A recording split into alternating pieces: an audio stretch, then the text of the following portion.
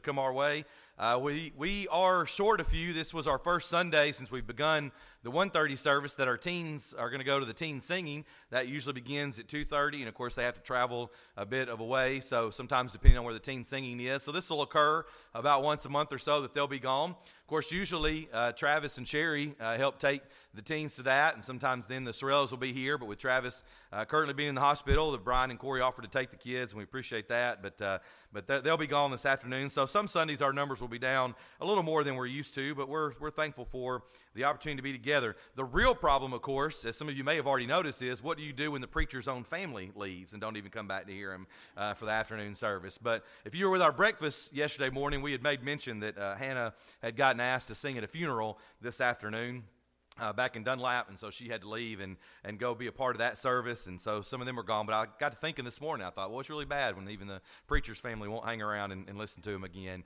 But we're glad to you're here and look forward to studying for just a few moments this afternoon. And we are continuing in our monthly series about words and one word in particular each month. And as we talked about the last couple of months, we've been looking at words that deal with relationships. We've talked about mothers, and we've talked about different maybe people or types of people, and we're going to talk about a few others as we get through this particular section. But this is meant to be a weekly study, but we've kind of been covered it monthly, so we're up already to week 22 and thinking about the word Christians. You know, people have probably, if we're being honest, we ask for that a lot, but if we're being honest, people have probably labeled you your whole life. We've all been labeled and wear labels of different categories. Sometimes it's according to our looks, maybe your style of clothing, maybe it's things you did in your past. Of course, we usually talk about things like political persuasion or maybe a group that you were a part of before. Some labels are ones that we're embarrassed to wear, and other labels are ones in which we're proud. Think about people that we call veterans, people who are a veteran. We're thankful for that. They usually wear that label proudly. There are some other names and titles and labels that people wear which are not so good. You think about some people strive to have others see them as a particular label, smart or trendy or something like that. Others wish they could get rid of labels like geeky or boring or things like that. Maybe somebody who's grouchy or mean. Maybe we're trying to get away from those kinds of labels. But we certainly wear lots of titles or labels sometimes, and that's kind of what we want to talk about when the Bible discusses this idea of the word Christian. Now, it's a very broad word in the United States, culturally, we might say. It's a very broad term even around the world. But what does the Bible have to say? What can it mean for us? And I like this lesson. Some of the applications that were drawn out in the material that I use for this as a basis were really good. I think will challenge us a little bit. And so let's think about a few of these things. Well, of course, we want to talk about the word. And first of all, we notice in the New Testament, the word Christian comes from the Greek, which there's actually a compound word that's there. Christianos is one way that you might say it, and it's a combination of the Greek word Christos, which means anointed one, and then the ending or the Latin suffix there, which indicates the person was a follower or a slave, maybe even a follower of a leader or a slave who belonged to the master. And so we're going to talk about this. I think this is one of the great applications of this lesson. But what do we mean when we say Christian? Well, let's not define it right now. Let's give it just a second. But there's probably some names, some people, some activities, some types that come to mind when you think of the word Christian. But we might say, quite literally, this word means a person who follows Christ. Now, I think we understand in general that's what it means, but that's not usually what we think of when we call somebody, hey, are you a Christian? Or I think you're a Christian, or they talk about you. But quite literally, the word means a person who follows or belongs to Christ. And it's probably important that we think about, how this name was used in the New Testament. Certainly, when we talk about some words of the Bible, we think about the fact that they're used in the Old Testament and the New Testament. But certainly with the coming of Christ and this idea of Christian, we're not going to look at the Old Testament, but in the New Testament, this is the way that it's used. Consider, we've kind of already touched on this for just a moment, but consider how often English speakers, we label groups by taking a word that's associated with that group and adding a suffix to the end. So some of those that we see, again, I mentioned like the idea of Republican or even Tennessean or electrician, we might say. Sometimes it deals with proper names. Sometimes it deals with our state or a political or religious group. Sometimes we do it with a philosophy.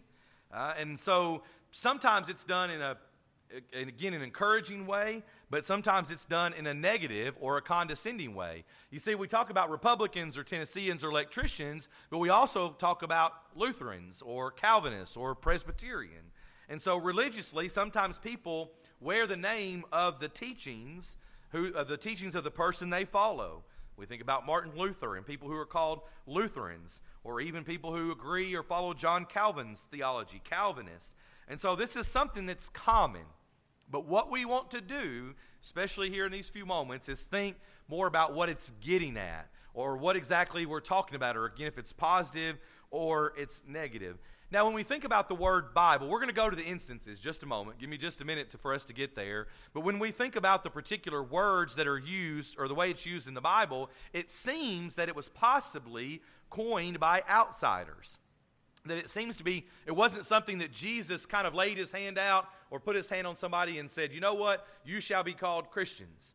No, we're going to look at the text in a moment, but it seems like it was termed by outsiders rather than a name that Christians came up with themselves. And also, I think this is interesting.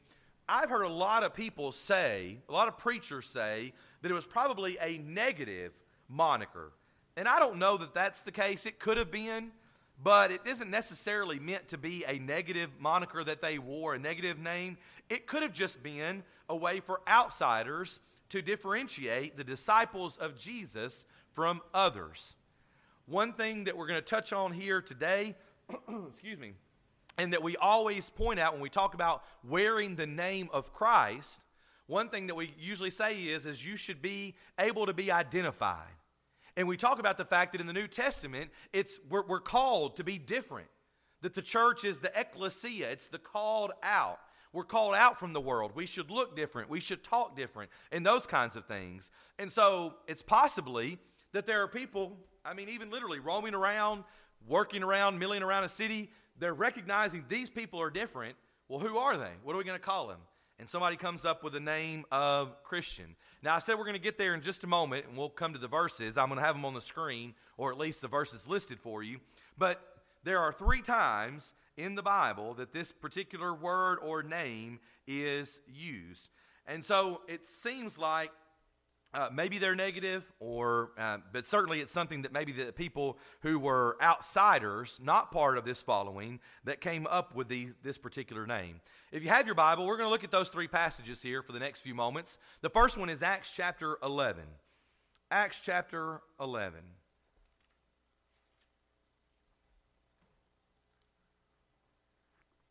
Now, we know that the book of Acts takes us through the early history, the beginning of the church, and what these people were doing. Even as we have been discussing this on Wednesday night, it's very encouraging to think about what they were going through, to consider the actions that they were taking, and even, I think it's pertinent to this discussion, how they were identified. And it's interesting to note that although we use the word Christian constantly today, the word is only found 3 times in the Bible, and the first time is here in Acts chapter 11. Luke writes about how the persecution of the disciples in Jerusalem causes the disciples to be scattered around to different places. Do you remember, and maybe you can turn back real quick, Acts chapter 8? At the end of Acts, or really all of Acts chapter 7, Stephen is preaching. At the end of Acts chapter 7, Stephen is stoned. And so in Acts chapter 8, with what Saul is doing, the church is scattered. Not only in Acts chapter 8, but also in Acts chapter 11 and verse 19. We kind of pick up with the rest of the story, or more of the story.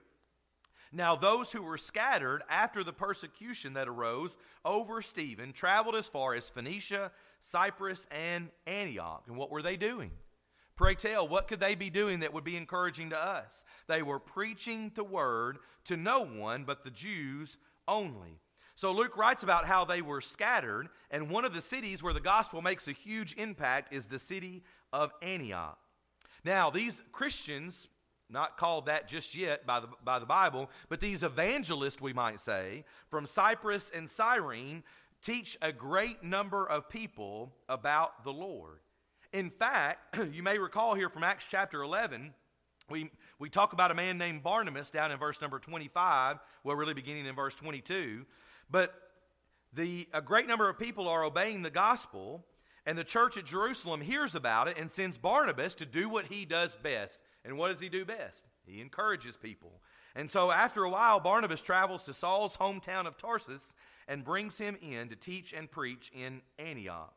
And while talking about Antioch, Luke, writing here in Acts, emphasizes 3 times a great number. Look at verse 21, the idea that a great number turned to the Lord. Verse 24, great people were added to the Lord.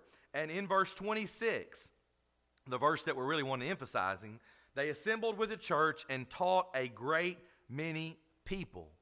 So think about this. The number is growing. I mean, here's a handful of people maybe, then here comes Barnabas, and here comes Saul, but a great number of people. This group is growing and growing. So how are we going to identify them? They're becoming followers of Christ. Think about the fact that it would have been a very exciting time and place in which to be. And in verse 26, we read that for a whole year, they assembled with the church, taught a great many people, and the disciples were first called Christians in Antioch. You know, we do this sometimes. We talk about groups splitting off. You know how our dictionary changes sometimes from year to year. They add new words and new designations. Well, it kind of seems like that's what takes place here. And again, I've heard preachers say this was negative. Maybe they're accusing them or being mean to them. Maybe not. But it's certainly a way to identify them. The second occurrence is in Acts chapter 26. Acts chapter 26, and it's specifically verse 28. But if you go back up before that, you'll recall that this is when the Apostle Paul has been in prison and he's making his defense before King Agrippa in Caesarea. Now, Acts 26 and verse number 3, for context, it's important. Acts 26 and verse 3 informs us that Agrippa is familiar with all the customs and the controversies of the Jews. So Paul tells him why he has become a follower of Jesus the Christ. Don't miss the context. Don't miss the importance of that. We just studied the book of Philippians. We've talked before about the book of Hebrews. Remember that the main designations of people at this time, of course, are Jew and Gentile. Agrippa is familiar with the customs of the Jews. Now Paul is before him and he's preaching and he's telling him why he is a Christian, a follower of Christ. And so Paul boldly declares, I stand here testifying both to small and great, Acts 26 verse 22, saying nothing but what the prophets and Moses said would come to pass, that the Christ must suffer, and that by being the first to rise from the dead, he would proclaim light both to our people and to the Gentiles. Paul pleads with Agrippa here. You're familiar with it. I know I've preached on it at least once here. Paul pleads with Agrippa to accept the truth about Jesus, even pressing him.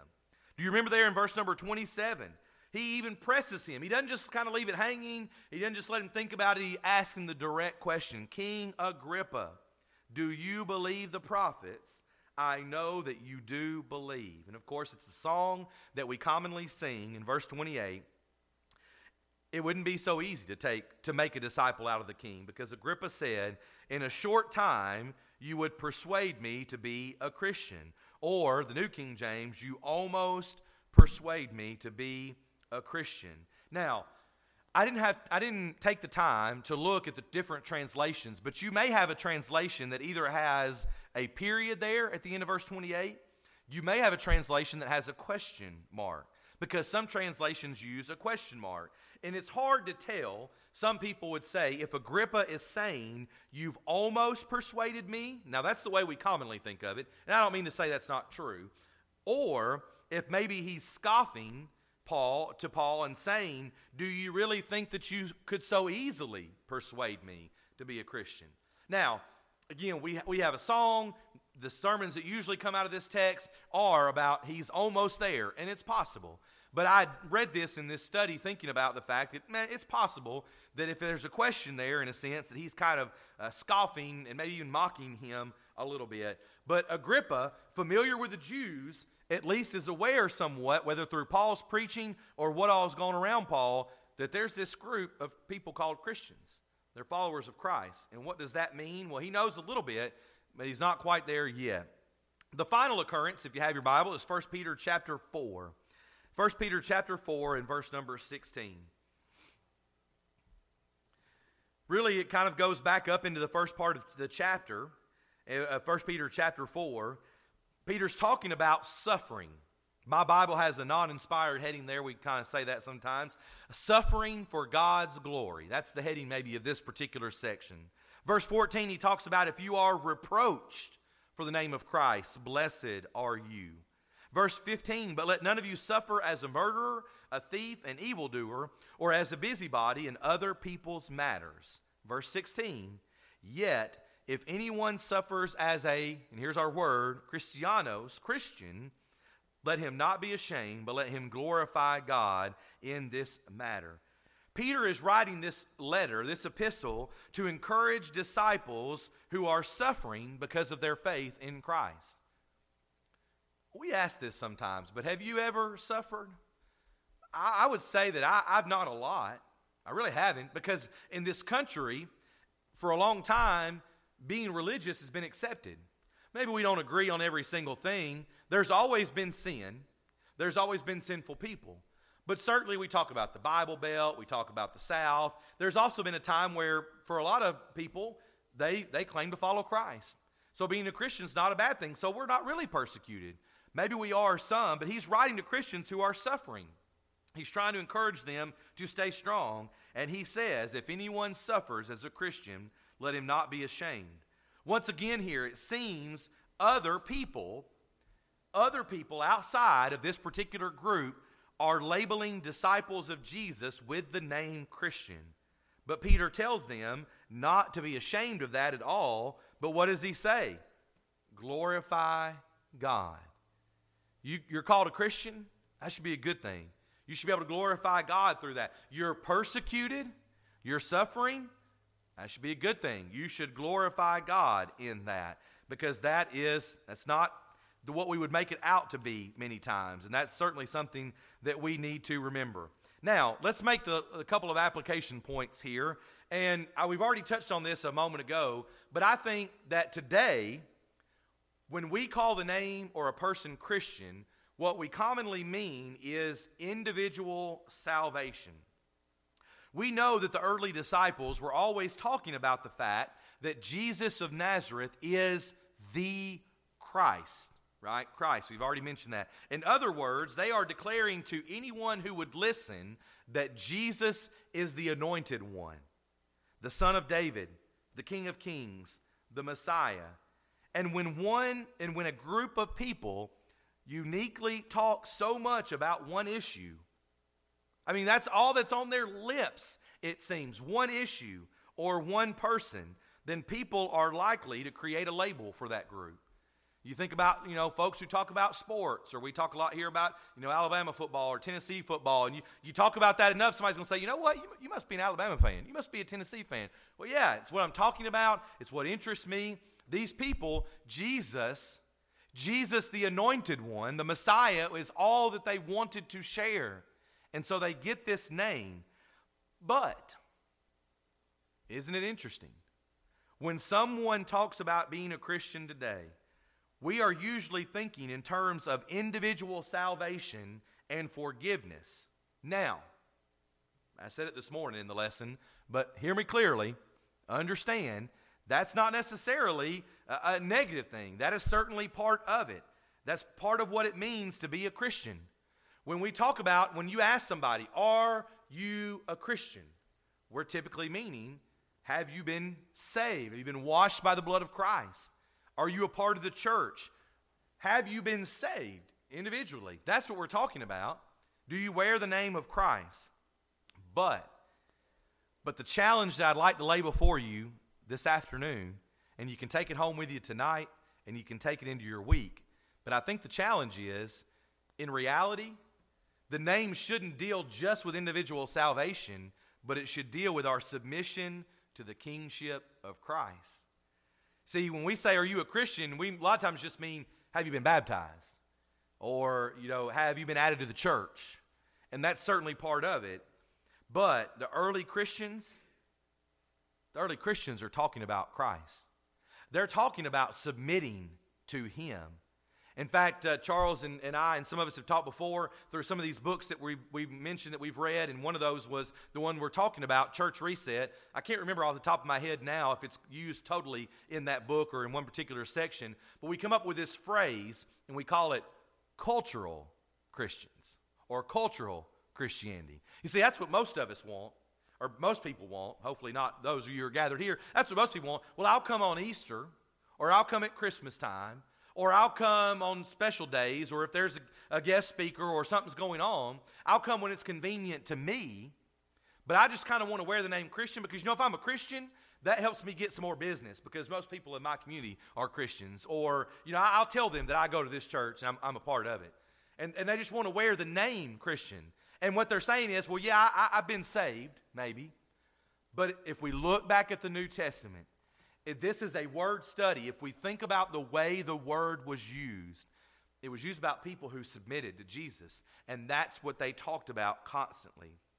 Christians are calling the entire world to bow in obedience and reverence and awe before the Son of God, the King, Jesus the Christ.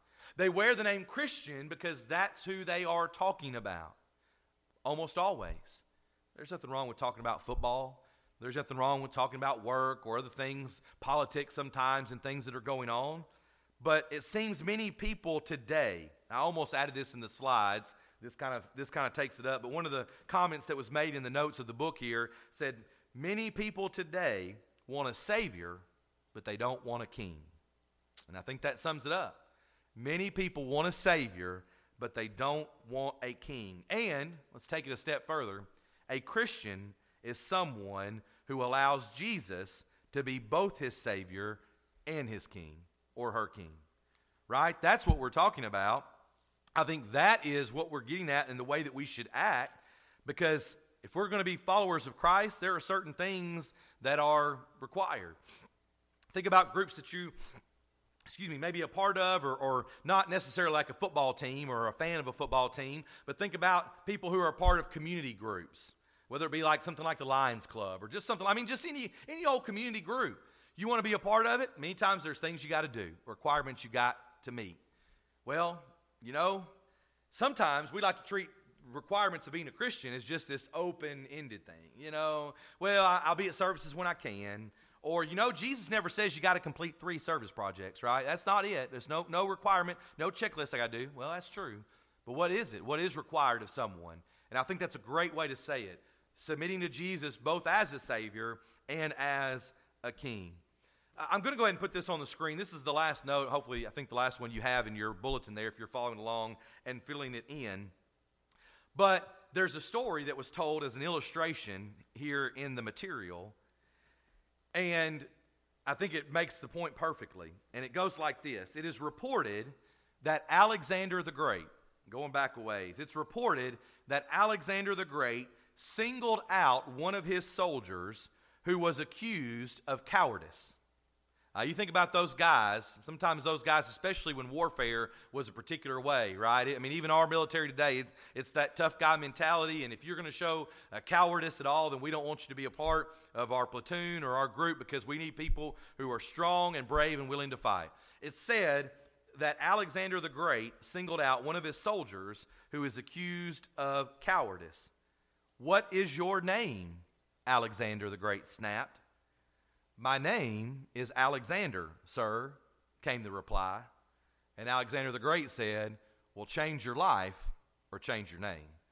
You say they bore the same name. This guy says, my name is the same as yours. And so Alexander the Great says, well, I ain't having it because that's not the way it's going to be. You either change your life and get in line with wearing the name Alexander, at least as I see fit. You either change your life or you change your name. The point being, of course, is if we are going to wear the name of Christ, by being called Christians, our lives better reflect Christ. If our lives don't, then we need to change our lives or change our name. See, the name Christian has been really muddied, right? It's become something that, they do surveys, right? We do the census, and they put out a survey, and they say, well, there's so many Christians in the United States of America, or the state of Tennessee, or Hamilton County, or whatever. That's pretty open. Do we reflect the life of Christ, the name of Christ, or do we need to change our name because we are being pretty much, as Alexander would say in that story, a sorry excuse, right, for someone who's trying to follow after Christ? I wanted to share one final thing with you here. I put it on one slide. If you look at that, it's a little smaller than normal. I usually have 2 slides. But I thought it was interesting. Sometimes I include this on Sunday afternoon or Sunday night, and sometimes I don't in our slides. I certainly always try to on Sunday morning as we think about sometimes that's the more likely opportunity that people are here who aren't Christians, who aren't Christ followers. But I got to thinking, I thought, how would this lesson, can I just throw that up there again, right? If we're saying that wearing the name of Christian is not just about individual salvation, then why do we do that every time? Well, it's because, as we said a few moments ago, it is about individual salvation. But maybe the better question is, will you become a follower of the Anointed One? If that's what the combo word means there, if that's what being a Christianos, a Christian is, a follower, or even, remember, we said a slave. Now, that's a bad word, especially in our country to use sometimes, but it's certainly a biblical word, is it not? When Paul talks about that we will be a slave. We'll either be a slave to Christ and a slave to God, or we'll be a slave to self and a slave to our flesh. Are you, or will you be, a follower or a slave of the Anointed One? And the challenge, I think, for us this afternoon as we conclude is, will you show it? Will you wear the name proudly and follow after Christ? It does deal with the individual salvation, and we're about to sing this song in a moment that we might encourage you if you need to become a Christian, or more than likely many here are Christians, and the challenge is, are you following about the things that we've talked about? Maybe you need to make a change, either by coming to Him or coming back to Him and changing your life. We would encourage you to do so, even now as we stand together and as we sing.